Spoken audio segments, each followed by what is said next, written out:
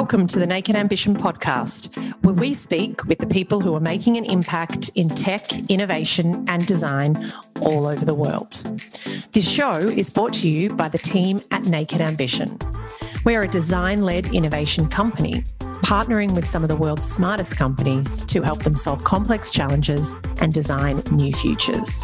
I'm your host, Fiona Triarca.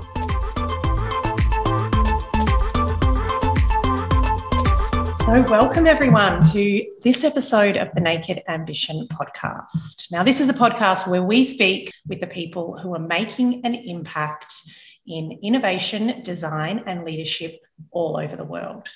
Now, I am incredibly excited this week for the guest that we have and that we're bringing you today. Our guest on today's show is Professor Suhail Inayatollah. Now, Professor Suhail Inayatollah is a political scientist, and he's also the inaugural UNESCO Chair in Futures Studies. He's a professor at Tamkang University and an associate here at Melbourne Business School. And actually for 2021, he has been the futurist in residence with the Abu Dhabi government for culture and tourism. So welcome, Professor. How are you today? Great, Fiona. Thanks so much. Great to be here. Fantastic. Now, I've read some of your fascinating work. Now, in a lot of it, you say the future's work is not about predicting the future. It's about truly what you can change today. Now, for people who are listening to this and are new to futures, can you tell us a little bit about what foresight work involves? So I think if we historical phase one, just going back 6 or so years ago, was very much prediction forecasting. People want to know what's next. So you had the banking industry, you had intelligence agencies trying to figure out, tell us what the future is going to go. After a while, they figured out that, in fact, you can't do that accurately or precisely. So they developed scenarios. Here are 4 possible futures. Then even that showed its limits because we're in the future. And what became even more powerful was the narrative or the story behind it. So if I go back when I was a kid, we moved from Peshawar to Indiana in the 1960s. And there was this commercial all the time, put a tiger in your tank. And with the sense that power cars was the future. And there's a great commercial which says our energy company melts 7 million tons of glacier per day. And there was this sense of, that was the narrative that in fact, we're going to defeat nature. And so if you now imagine that as a narrative for today. So in 1960, predicting that in 2020, the purpose of all civilization is to destroy icebergs, that would be an incorrect prediction. So then you say, well, what are the scenarios? Then actually it went back to what's the story we tell about the future? What's the story we tell about ourselves? So futures has gone from forecasting prediction to scenarios to kind of let's change our narrative as a species, as an individual, personally. What do I need to shift? Collectively, what do we need to shift? So there's been a transition in the last 60 years. So interesting. Speaking of those 4 scenarios that you mentioned, now last year you published some really interesting work around the 4 scenarios, the possibilities in 2020 once COVID happened. Can you tell us, what is the COVID pivot now? What were those scenarios? How have they moved on? And what are you seeing right now? We're a bit surprised because usually you get it all wrong, right? A good futurist gets it totally wrong because the forecasts become part of the universe and things change. In our case, we're surprised. So scenario 1 was basically the great pause, that lockdowns, etc., we're so used to running so fast, we slow down and pause for a year. But it's family time, meditation time, prayer time, whatever, it's just slowing down. And then scenario 2 was basically zombie apocalypse. That there's this virus, it's going to keep on mutating, it's going to cause disruptions in countries, fragmentation, electoral fraud, a whole range of allegations. And we could really see there's a sense of fear is everywhere. Let's blame someone. So we got conspirituality, the spiritual groups becoming extremely right-wing. We had Trump politics, we had Modi, we had Bolsonaro. So we really saw the zombies are coming. Scenario 3 was, this is a great health awakening. What takes 20, 30 years to produce vaccines could be done in a year. What used to be only done by individuals could be done by partnerships. You had to go to work. Well, maybe there's hybrid working. And so with one school I was working with right in January, they developed their 10-year vision on hybrid education, well-being, trust. And we met again in March. I said, why do you want to meet again? Look, we just did it. This is a 10-year vision. They said, no, what we thought would take 10 years, we did in 6 months. Wow. They said, we've accelerated everything because we were ready for the future. The 3 areas that have changed, COVID forced us. So my colleague, Anita Hazenberg at Interpol says, futures used to be a nice thing to have. Now it's a must thing to have. And so scenario 3 was this transformation. Now, scenario 4 is, I think, still there. It's called the Great Despair. That really, we think we're out of the woods, it mutates again. We think interest rates will stay low, but there's hyperinflation. So our view was we can't really see the future, but looking at the weak signals, here are 4 possibilities. And I think all 4 are still current and still useful for us to understand what's next.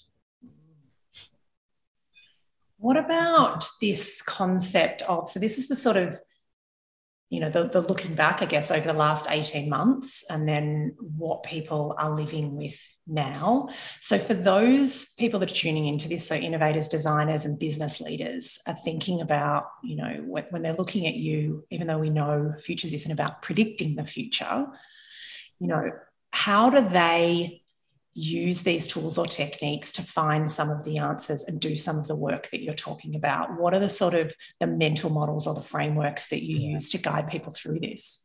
So one is something called emerging issues analysis, which is life is like an S curve. Most people focus on problems. Trend companies focus on trends, quantitative change, and we focus on weak signals.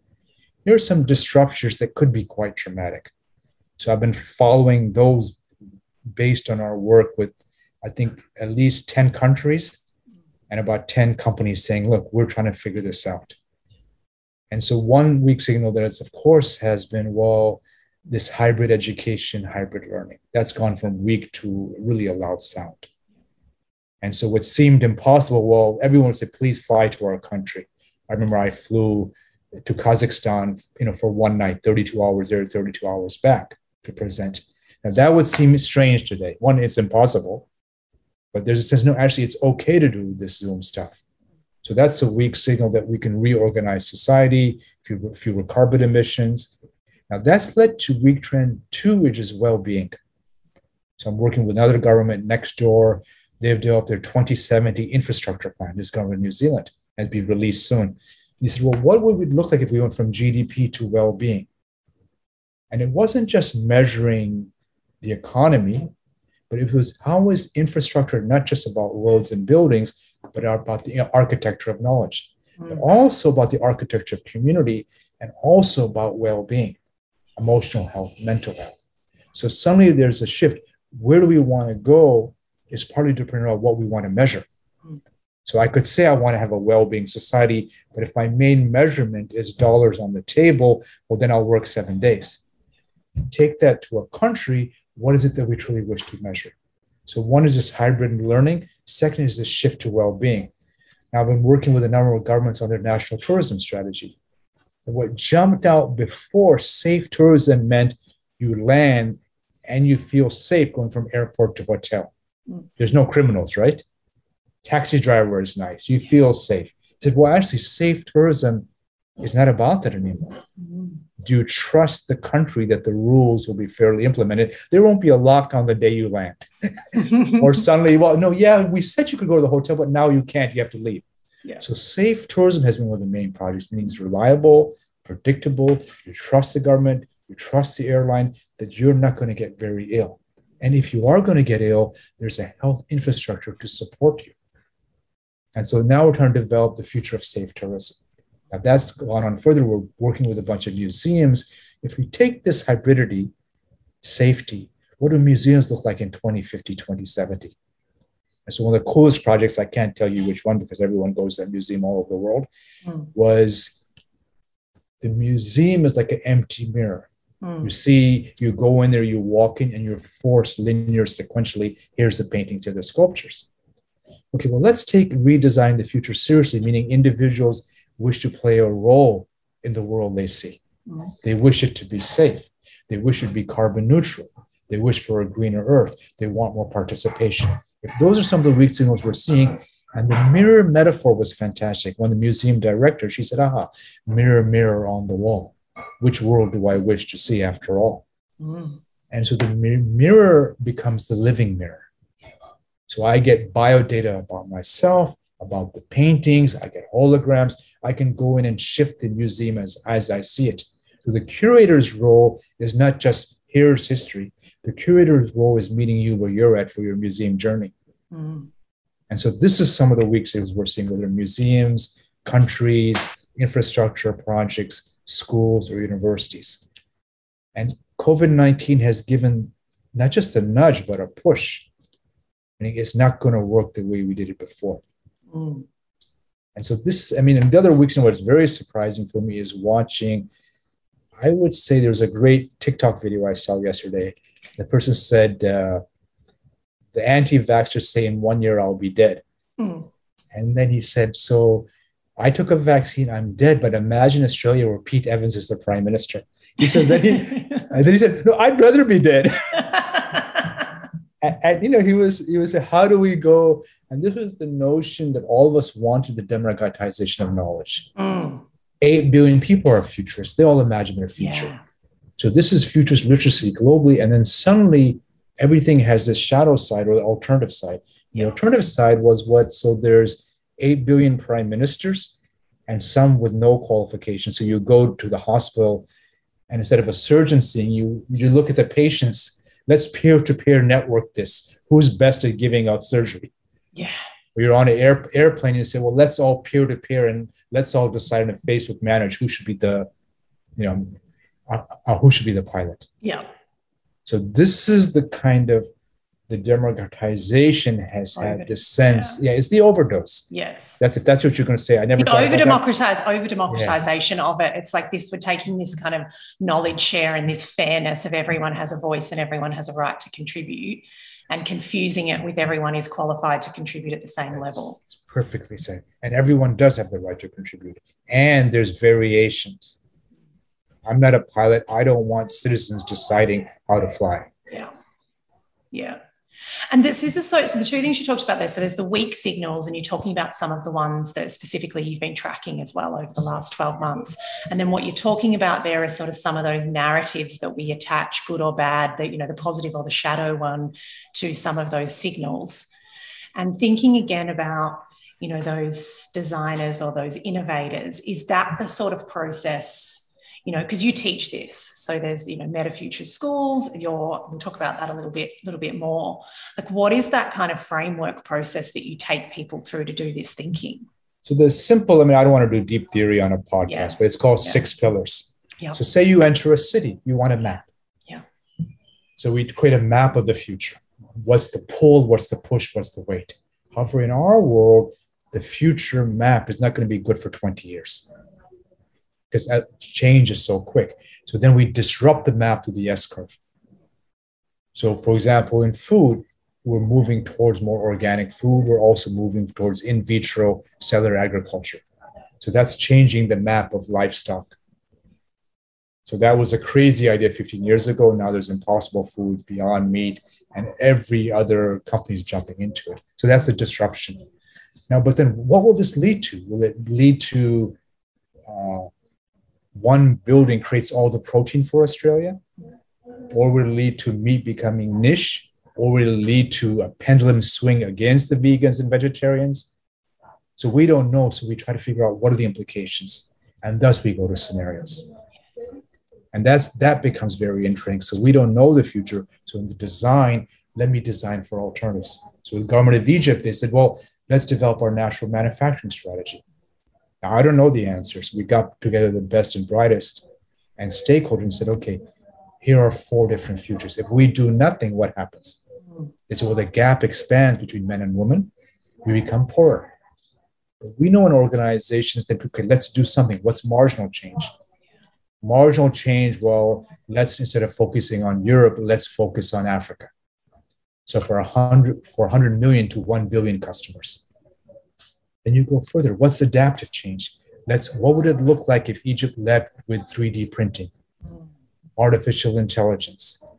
And this became what they called the golden key. How do we open up innovation? So you find a story behind the scenario. And the coolest one for me was Alibaba transformation. And then we had the head of textile, head of tourism.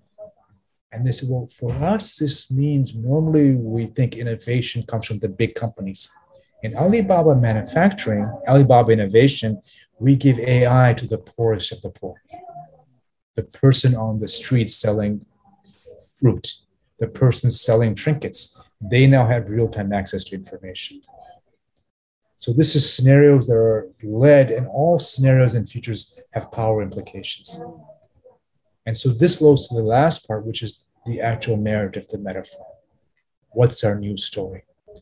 So one fantastic group we were working with in Australia on mental health and suicide, we did all this work and we asked ourselves, what's the current story? So we want healthier citizens. We want more well-beings, but our story is a world of roadblocks. So police don't talk to social worker, don't talk to hospital, don't talk to nurses. We don't collect the data. We don't really know what's going on. What's the early predictor for mental illness, suicide, etc. So here's what we do: emerging issues. One Japanese city is already looking at using emerging issues and AI for early prediction of mental illness. Yeah. So we get out of the game. So then I said, okay, that's who we are today. What's a better story? And so the better story, they said, is creating the data tree. And suddenly you get the idea. So data is like a living, growing tree. We're finding all the parts are speaking to each other. So AI-enabled mental health system, but the metaphor is actually well-being, tree, it's nature, it's connected, it's ecological, as opposed to industrial, cars, roads getting stuck. So the stories need to free us. So I was working in a personal level too. And this is a recent story. I was working, one of my colleagues was working with someone, and this was a very difficult situation. And I said, okay, you do the normal, what do we do? Do we get her fired? Do we get him reposted? There's all that discussion, right? There's always a tough employee in every organization. And so the metaphor, I said, so what's the metaphor? They said, handcuffed. I'm handcuffed. And many people in organizations feel that way. You can't really do that because the board's going to get angry at you. You can't do that because HR director will get angry. And you're trying to find a solution to innovation and you can't. Handcuffed. Then we take them on the inner journey process. We close our eyes, we visualize where we wish to be. What's the better story? And the story that emerged was community is the key. And suddenly this freed the person. You think it's your problem. It's not. It's a community problem. So now instead of you trying to do everything, me try to do everything, him try to do everything, you work in the community and they find solutions. Now the critical part, as we all know, community helps, but there are power structures in organizations, power differentials. And finally, the final metaphor that led to solution for all, the employees happier, everyone's happier, was contact the key holder. And so this became being stuck. Community is the key, find the key holder, make this shift. Yeah. And then you say, if community is the key, what's my strategy? How do I design? Then you finally say, find the key holder, what do I do? So reality becomes led by deep story, as opposed to reality being led to all the problems I have today. So story informs and creates the future. Yeah. So fascinating. I want to link up sort of two things that you've touched on there, talking about, you mentioned 10 countries. You hold roles in at least 4 different geographies at the moment. What is the role of politics in futures right now? Like where are we? This is probably one of the most interesting, in some cases frightening moments when it comes to politics around the world. How are even governments using this thinking, or even you influencing governments to use this kind of thinking? Yeah, so let me do 4 levels. Yeah. And most are beyond me. So so one is galactic. This is really outside of Earth. So the framework is a physicist called Nikolai Kardashev. And he said, where are we now historically? He said, we're what's called type 0 civilization. We have high energy needs, but the energy needs pollute, nuclear, fossil fuels. And we're divided by religion, ethnicity, country. We're tribal. If you take energies that can destroy with tribal politics, where does that lead to in 1,000 years? We know the story. It's total destruction. Yeah.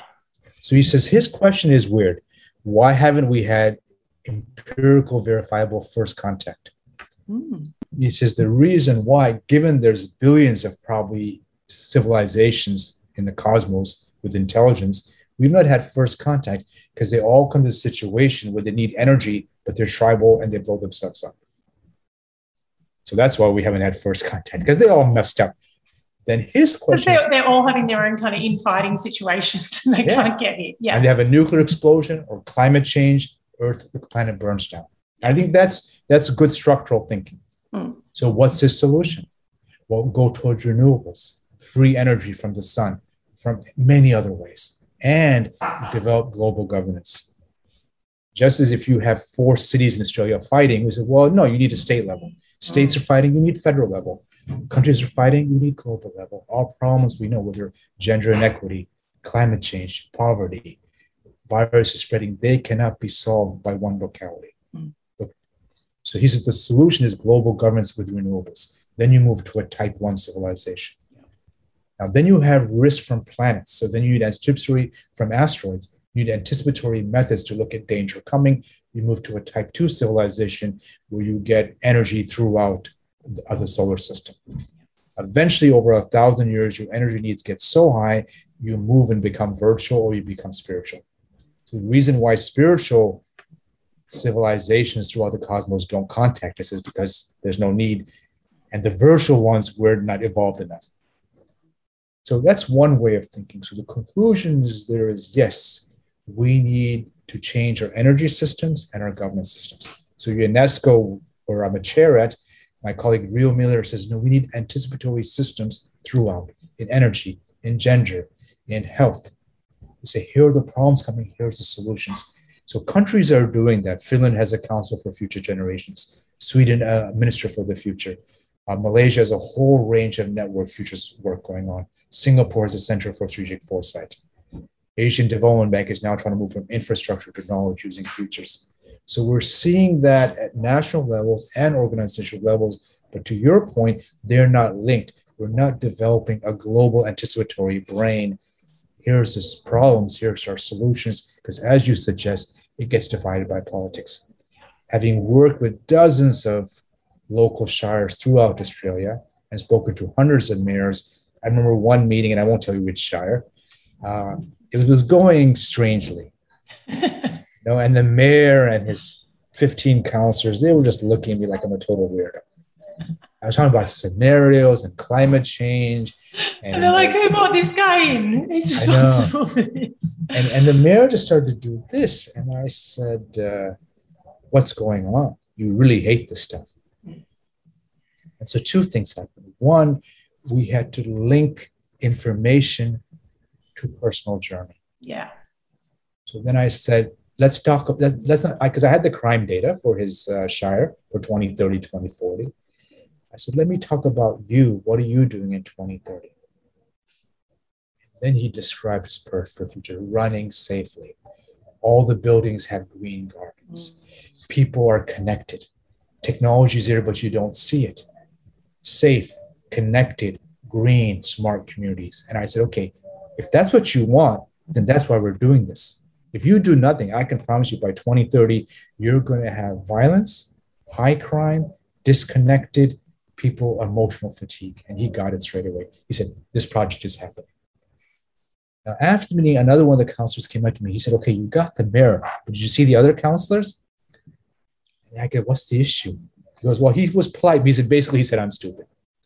And I said, okay, let's assume that. How do I get smart? He goes, you're thinking they care. And I said, what do you mean? He said, their core need is to be reelected.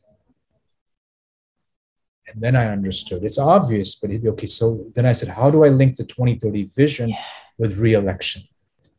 And they're right. They said, look, I have this 2030 vision, but I'm not in power. Who implements?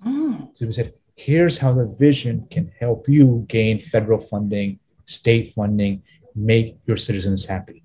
So you need to anticipate not just where they are today, but the changing needs of your citizens. So politics is at the galactic solar level, it's at the earth level, it's at the national level, and it's very much the personal level. Yeah. This is the renegotiation of reality. What's challenging for us is here's the way reality is in the industrial world. You get your job, you're happy. You get your marriage, you're happy. Everyone has two genders, you're happy. It was a very strict world. There was a whole range of alternative genders, alternative futures, alternative politics. That in fact, you can be a freelancer, multiple careers. This kind of disruption we've seen at the end of the industrial era and the emergence of a new era. So we're in that phase where people feel anxious. What is this new era? How do I play a role in it? Gramsci, the great Italian thinker, said, in transitional times, there's morbid symptoms. And morbid symptoms are things like pandemics, are things like the anti-vaxxer, conspirituality movie, the Trump thugs, etc. They show the systems breaking down. Instead of going towards a preferred vision of, humanity, a greener planet, they go to tribalism. So our role in futures as a political process is to help them feel safe and secure so they can help the planet move forward. Our hope with organizations to say it's being changed. Where do you wish to go? Where are the opportunities? And also, what are the risks? The CFO is not going to do futures to make the better planet. He or she wants to know one thing: risk mitigation and where are the possibilities for profit. So we have to help them reduce risk and create the spaces for innovation. And that's often always as, it's designing a different future. I mean, the piece that you've talked about there as well, that we've got different governments who are really taking this seriously and are looking at this, and obviously organisations that you're working with as well, but we're not yet joined up, and that's the next step. It's looking at some of these challenges from a global perspective is the only way we're going to overcome those kind of wicked problems that you're talking about. So jumping for a second, imagine COVID started, we had a really global governance system. It wouldn't resolve in a month. Yeah. But we didn't have that, and now we have. It's terrifying. But the vaccination story as well, that's so interesting that you put that. I mean, that is one of those stories. She said that is one of those really positive stories of partnership and the speed that we can move at with technology when we don't have red tape and all the approvals that kind of come in, normally in the kind of pharmaceutical wheel. We showed that we can actually do that, and they did it. But then you also get, as you said, that kind of shadow narrative of anti-vaxxers not trusting that because it moves so quickly that we do that. But what are you really optimistic about? Like, what excites you about people sort of taking this work seriously? So there's a number of issues. I remember one workshop I did in one country about preferred futures. One of the participants, she just broke into tears.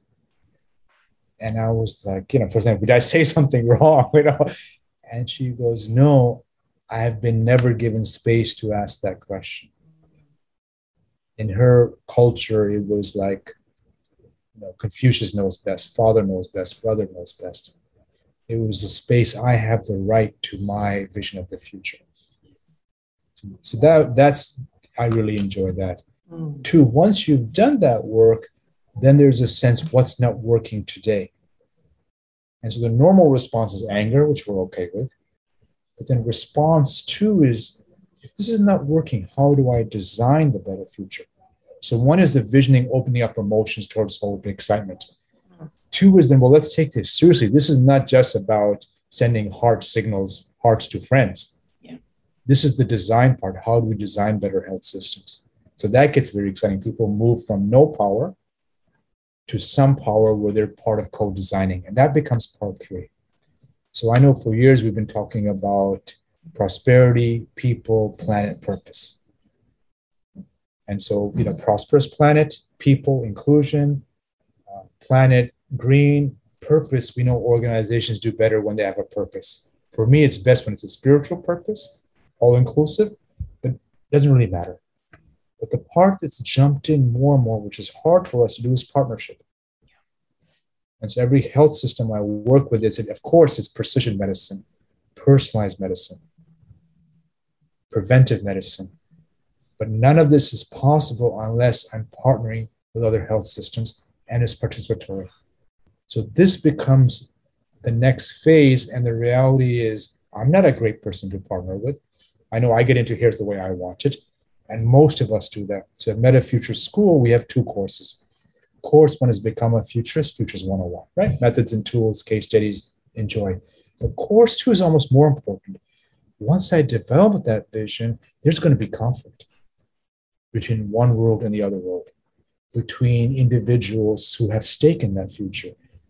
What skills do I need to move from avoiding conflict resolution, to conflict transformation? So my colleague, Ivana Milivojevic, she runs that course.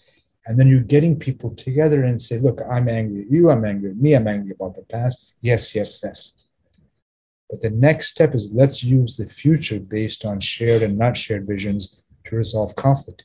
As we move from an industrial to a knowledge economy, to an AI economy, to a 3D printer economy, clearly the thing that will also emerge is intense conflicts. And we're seeing that already with vax, anti-vax. And, how do I then use conflict resolution to move us in the same direction? Now, sometimes we know we can't, right? The state has to come in. We're going to protect the weak and vulnerable. It doesn't matter what you think. Here's the science. And other times we think, okay, that's true. How do I get them on board? Some countries said, okay, you get €1,000 or €10, or you get it. Now there's $1 million vaccine in the Aussie Lottery style, right? Lottery, yeah. Every culture has their narrative, right? The narrative here is the lottery. So there's something to be studied in that, isn't it? The incentives that were put in place around the vax. Yeah. So this is where we use, in terms of designing, we go from politics helping us design and understanding conflict and use that as a way to move forward. So that gives me hope. There's methods and tools. People move from, I can't do anything about the future, increase my ability, find methods and tools, start to design. But more and more, I'm convinced it won't work as we partner with other groups. So again, with mental health groups I've worked with, it's okay, I can't do this without Google being on board, because I need their data information. So with small players, who do I partner with? Just see so many different levels of application that you're talking about here. I want to take it back a little bit to understand more, and it's something that you're talking about and looking at the moment, this concept of the 500-year future. Tell us about that. What is that, and how can people use that lens to think about how they're living today? So one is very much designed from indigenous epistemology, right? Don't think about one, go 7 generations ahead. So if that's the case, then it's what world do I want to live in? And clearly most people, given the uncertainty, will argue, as John Rawls said, for a world with greater equity. If I don't know who I'll be in 7 generations, what world do I want? Well, of course, I want more equity. I want more green, et cetera, et cetera. So that's kind of imagination. The second part, going out 500 years, is at one level, it's individuals acting. But we also know there's deep structures. So a book I did was on this Asian philosopher, P.R. Sarkar, or the Norwegian philosopher, Johan Galtung. We asked, what are the deep patterns of change? And pattern 1 is linear. It will just keep on getting better, more technology, more development, et cetera, et cetera. And that was the classic Western view. It goes from religion to reason to science. Pattern 2 was actually there's pendulums. In the US, Obama then shifted to Trump. In Asia, in Iran, we had rule of the Shah, then rule of the Ayatollahs. So you see this pendulum in organizations, you get extreme centralization, then what happens? The consultants come in and they go towards extreme decentralization. So pendulums are there all the time. So it's not just linear, we see these shifts. And the other thing we see is cycles. Spring, summer, fall, winter. And you can see the shift across human history. So merely saying the next 500 years will be more AI, more space, I mean, that's just silly. There'll be swings back and forth. And there's cycles. So if reality is cyclical, one group gets into power. For Sarkar, talk about the workers come to power. They don't hold on to power. The warriors come in. Empires, kings, dynasties. Then intellectuals come in with religions, with Renaissance, with art and science. And then, well, they need to make the system work. Capitalists come in and run everything, but they overexploit, and then the cycle starts again. The workers come back. And so then, if we're thinking about 500 years, it's important not to get lost in one future, but to see these deep changes, linear, cyclical, pendulum. And of course, for me, the most powerful shape is the spiral. How do I hold on to what's truly valuable, whether it's nature, relationship, spirit, and understand their cycles so we keep some progress? So this is what people are trying to think about in terms of the next 500 years. For me, I can easily see year 2500, we'll have a planetary system. It will be very green because we need nature. It'll be very high tech. We need high tech. It'll be very gender equity because a bird needs 2 wings to fly. My colleague Maslana Atman, I've quoted her many times, she goes, look, evolution favors the efficient. And design work, right? If it's inefficient, get rid of it. So how do we design for an efficient planet? Clearly, inequity doesn't help. Clearly, nation states don't help. So if this becomes 500 years, where do we wish to go? Are there patterns that support that? And asking ourselves, okay, let's start to imagine that. Now, that's for many very difficult, but then you ask yourself, okay, let me make it personal. Elise Boulding talked about go back your mother, your grandmother. And so in my case, my grandmother lost 5 siblings due to smallpox. So when I meet people who challenge some of the science, I said, no, I remember. I know what it was like for her. My great grandmother died from the plague. And people in our, so this is the memory of the past can be a huge asset. It can be also traumatic where we go back to wars and tribalism. But Boulding says, let's go back in history to our grandmother or grandfather's time and go forward 100 years. Now, yours is more provocative. Let's go even further. What would that system look like? So I know with it's going to be one of my questions actually around that. Like, what role does the past play in this work and the thinking that you do? So one is it's critical. We're looking at past patterns of change. Yeah. The analog of the futurist is the historian. So we really want to understand what happened before and use that. If you watch the TV series Foundation, right, that's based on the rise and fall of the Roman Empire. You expand too far, you become brutal, the colonies rebel, and it starts all over. So that's the other part of the past is trauma a friend or is trauma an enemy? So there's work by Franz Kafka, rewritten by Shapiro, and he talks about there's a creature afraid of the future. So it burrows in the earth because there's enemies there. As it's burrowing, it no longer knows now. Is the enemy the digging itself, or it actually is an enemy above ground? So now consciousness, time, self, space are no longer a friend. They're an enemy. That person has now created a reality where everything is the enemy. So the past there of the enemies chasing the burrow now become present in the moment and are no longer a friend. So our goal is to make consciousness, mind, spirit, thoughts a friend, so the future becomes a friend, time becomes a friend, a place to create a better world. It's almost Freudian psychoanalyst stuff that you're talking about there, is that? The narrative part takes us to story. Yeah. So when we're working with organizations, they want to know what are the risks of climate change to our portfolio, the risk of 3D printing, the risk. They want to understand technological and social risks. And we say, yes, that's the case, move to opportunities, move to scenarios.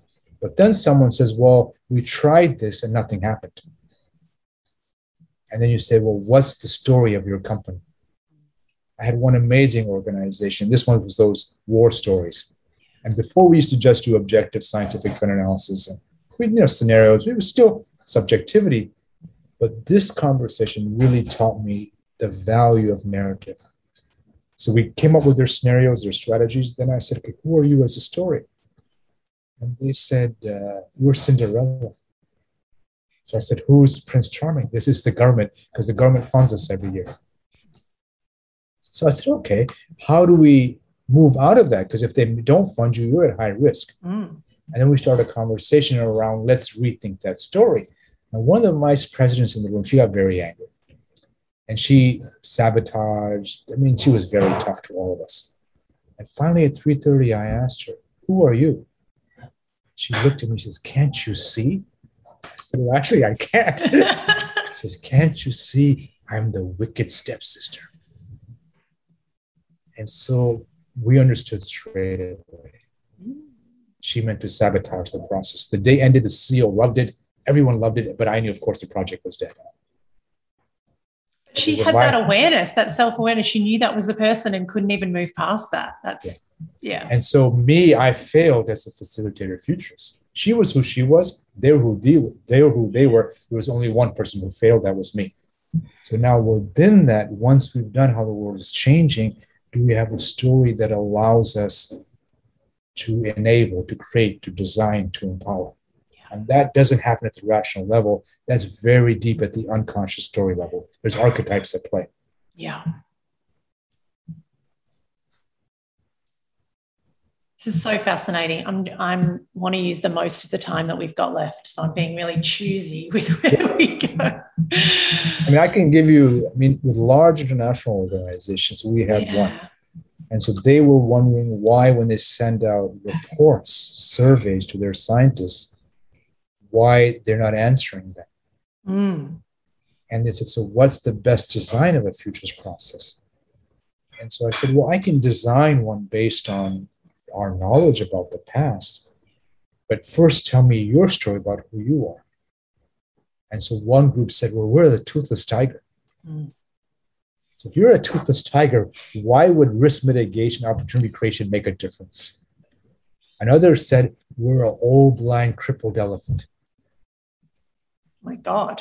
and these are really, really brilliant people. And then so they said, so our foresight work is interesting, but so what? So then you have to have the new narrative. So the toothless tiger, they changed the story to the guard dog. Guard dog barks if dangers come. Guard dog is loved by the community. Guard dog is someone who keeps us safe. Now you have a story. With the elephant, they said we're an octopus. Brains are not in central headquarters. Brains are everywhere. So now the person in the field, they have an incentive to contribute because their data is valued. Yeah. So this is using narrative to change the story. Otherwise, I've been in projects, one project on energy futures, they spent over $400,000 on the foresight part. Then when I asked them, well, can you make the shift? They just couldn't. And we said, what's your story? They said, well, we're like Queen Elizabeth, the ship. We have a monopoly, we're regal. Making a shift is near impossible. So we know AI is going to come. We know solar is going to come. We know the national energy markets are going to change. We know we need apps for real-time energy information. We know that conceptually. But emotionally, we believe we're in the 18th century and the empress will reign forever.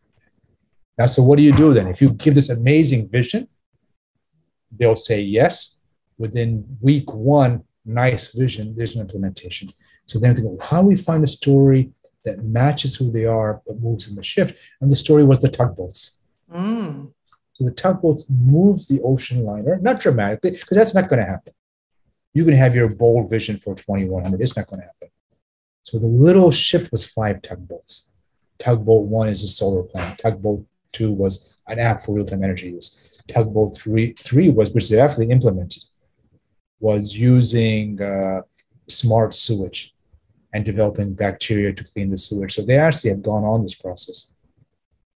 This is so interesting. It's like, I can imagine that this use of narrative and metaphor is one way to get that alignment with leaders to get on board, but also as a communication tool to bring the rest of the organisation across what we're doing. Because I think sometimes it's so hard for people who are working in the organisation to know the direction, especially if it is a radical new shift and you're doing it, presumably, where you come in is that really early part of an organisation's transformation, or when it's been unsuccessful and we've got to do something different this time. 100% right. Now, the other part of it, which I think you're hinting at, is if it's a story, it's just words. Mm. So there's a weakness in narrative. So this is where the accountants and CFO step in. So what's the new measurement? Mm. So one country we were working with, they were working on, their problem was obesity and diabetes. Why? Because they have subsidies for food, rice, white rice, sugar, etc., oil. And so they became very rich, but the deep culture was still about sitting at home watching TV. Yeah. So they said, what's their story was, we live to eat. I said, okay, what's your new story was eat to live. Now you need a systemic strategy. Great story. How are you going to make that real? So then it was stop, change. We subsidize health foods. We subsidize organics. We subsidize a whole range of new federal measurements, which decrease junk food, increase healthy food, which incentivize exercise. Now, then they need a new measurement. Are we just measuring where last? What's a new measurement? They came up with a measurement by 2030, we're number one in rankings in the region on wellness. So now we can monitor over 10 years. If after year 5 it didn't happen, well, I'm sorry, Minister of Health, you need to go. Yeah. New story, new systems. Here's how we're going to measure progress. Otherwise, nice story, but the accountant saw it was fake, and everyone knows it's fake then. Yeah, exactly. Just like a vision with nothing against it. What are the steps towards that? I'd love to really hear a little bit about your personal journey as a futurist. How did you find yourself?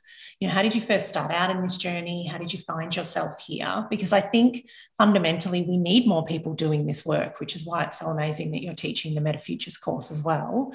Particularly in design and innovation, it's an enormous place for it. But even for people working in communications, I could imagine in organizations, as you said, in mental health, there's there's an enormous role that this kind of work and practice could play. Can you tell us how it came about for you? I think I was in 9th grade and our high school teacher said you have to read all these books to pass. And I thought, God, I'm not going to be able to do it. I'd rather play basketball and soccer. Okay, I'm going to have to pass this class. So I just got involved and I started reading science fiction, Asimov's Foundation, Ray Bradbury, Martian Chronicles, and suddenly this imagination of a different world showed up. And then when I moved to Hawaii from Malaysia, high school in Malaysia, Hawaii, and then I met this one professor, Jim Dater, and he talked about future to alternative futures, genomics, AI, partnership society, green society. And then it became really fascinating, meaning I can't change today, but I can start to imagine a different future. And so he had courses, and I spent 10 years working with the Hawaii justice system. So he had an internship for 6 months, and I never left. I stayed there 10 years till they finally kicked me out. And so the 80s, we were doing research on the legal rights of robots, on mediation instead of litigation, on a whole range of alternatives to traditional legal systems. What would it look like if the legal system that uses precedents was fully automated, a judicial system where judges did philosophy, ethics? So that went from fascination, a degree in the field, and then more and more that shifted me. And then in 1994, moved to Brisbane. And there was doing these lectures on futures. And one of my colleagues, Tony Stevenson, who brought me there, who's passed away, he said, this is great, but no one understands a word of what you're saying. And so then became, how do I communicate this in ways that are intelligible? So then it went from critical theory, science fiction, to narrative, to stories, to scenarios. And my test was always, I had young kids who suffered through this. If it works for a 5-year-old, then it will work for the minister, the prime minister, the CEO. So the approach had to be aligned to every level. And when I was working in Taiwan, I still worked there. My students there said, this is great, but can you give us just 7 sentences? I thought, oh my God, you want me to take 30 years of work in 7 sentences? They go, yes. So I did. So I just took 7 sentences. They became 7 ways to question the future. What happened? What will happen? What might happen? Where do you want it to happen? How did you create it? And it was a very simple process. And so I'm very thankful to all the partners on the way. who say, okay, here's what you're doing is right, here's what you're doing is wrong. And from design thinking, what I learned was meet the client where they're at. I remember in Double, I gave this horrifying speech on city futures. And the audience just got drunk through it. I had 550 mayors and councillors and planners. And, it was too disrupting for them. And later one that the mayor said, look, we already feel challenged in rural Australia. You didn't make us feel safe. You pushed it so far, our only solution was more alcohol. And later they said, can we buy your book? Sorry, we yelled out things during your speech. It was all that I've been in those. I know exactly what you mean. And you're like, what are you doing? Oh my God. But you're blaming yourself there as well. Oh, that was my learning. They're who they are. Yes. One mayor said, right, here's my annual salary, and you want me to consider all these issues. Yeah. My mistake was the ministry staff was good. They just ran. They could see it was turning bad. And I think I should have ran, but I had signed a contract. You're sweating and you're like, oh my God, how much longer to go? Bad. Yeah. It was really bad. Yeah. But then my later insight was meet them where they're at. And I should have just stopped right there. I said, look, this feels very confronting for everyone. Let me stop. What actually is going on? Yeah. So that would have been the moment from what's wrong to what's possible. So more and more for me, futures has a mindful, meditative, connecting dimension. Yeah. And so when I run these with young kids, and it's always trying to find out for them, there's some anxiety, where am I going is the right place, and then working with them to move towards a better space. Yeah. So this is now futures as technology, futures as inner vision. I close my eyes, where am I in 2030? That is such a great lesson, though, that war story that you've just shared, even for anyone working in an organization that wants to bring new thinking or, these kinds of techniques, or even in our world as well, just design thinking is sometimes the same thing. Sometimes it's just too confronting, or new innovation, same thing. So it's just that, how do you stop, pause, find out where people are, meet them where they are, and then find a way, even if it's a much smaller breakthrough than what you'd initially planned for that presentation, at least it's something, rather than people putting their guard up. Yeah, there's worldviews in the room. Yeah. The method I use is CLA, causal alert analysis. But that's just find the story, find the worldviews, change the system, change the measurement, always work at all four levels. Yeah. If it's only data, that's useful. If it's only system, useful. But it's data, system, deep culture, and deep story. Yeah. And if I can move them, all those four, I have a greater chance of making the shift they've asked for. Yeah. You've got a TED Talk on this, don't you? Yeah, it was really fun. Yeah. So people should check that out, actually. So speaking of that, so there's a TED Talk just on that very topic that you mentioned there from a few years ago that people can access on YouTube. And tell us about how people can work with you potentially, or attend the course, or I'm sure there are lots of people tuning in live and also, who'll be listening to this later that will be really keen to learn more. So one is as part of UNESCO chair work. It's in Malaysia at the Wellbeing Center for Sustainability and Humanity, is we have the Asia Pacific Futures Network. So throughout this region, people doing futures, but want to connect with other futures, whether in Namibia, in Fiji, throughout Australia, Malaysia, Singapore, Seoul, etc., Taiwan. So there's a network people can connect to. My colleague Joost Wagner, he's kind of stewarding that. Then we have Meta Future School, and this was a bit of a segue we did when COVID started. Because suddenly flights stopped, and my colleague Adam Sharp said, look, let's take this and go online. And we quickly did that, and we came up with Become a Futurist, Futures 101. And then my partner at Meta Future, Ivana Milevich, she created Conflict Transformation Futures. So one is the network, two, we have those courses, and then on our own website, there's hundreds of free articles and other books. And then, I would say there's an ecology of futures. So my old story was planting seeds, inner and outer transformation. And then you try many of these and you say, well, let's nurture some of these trees. So it's going back. How did the foresight spot? Did it work? And people 10 years later often call me, say, I had no idea what you were talking 10 years ago. Crisis hits, oh my God. Where was our risk mitigation work? Where was our scenario work? Mm. And then I moved to, well, this is creating a forest of foresight. And now in our last meeting, I realized that metaphor has worked, but I have to find a new one because nature is great, but we're in a world of revolutionary technology. And where's the Pacific Ocean, as you see the backdrop there? So my colleagues in the Pacific say, yeah, but the Pacific is also a continent. It's an ocean continent. So it's bringing together partnership of ocean, forest, technology, and humans, and spirit. That becomes the greater coevolution. Mm. There's many places to enter, whether Metafuture Arts, metafuture.org, Metafuture School, the Asia Pacific Futures Network, and so many other people doing futures work throughout the region and globally. Yeah, incredible. And you've mentioned a few names as well that we've got to go back and link to as well. This has just been absolutely fascinating. Thank you so much, Sohail. It's really just been a joy. I've had so many just that I can barely contain them across. I appreciate you were present to me.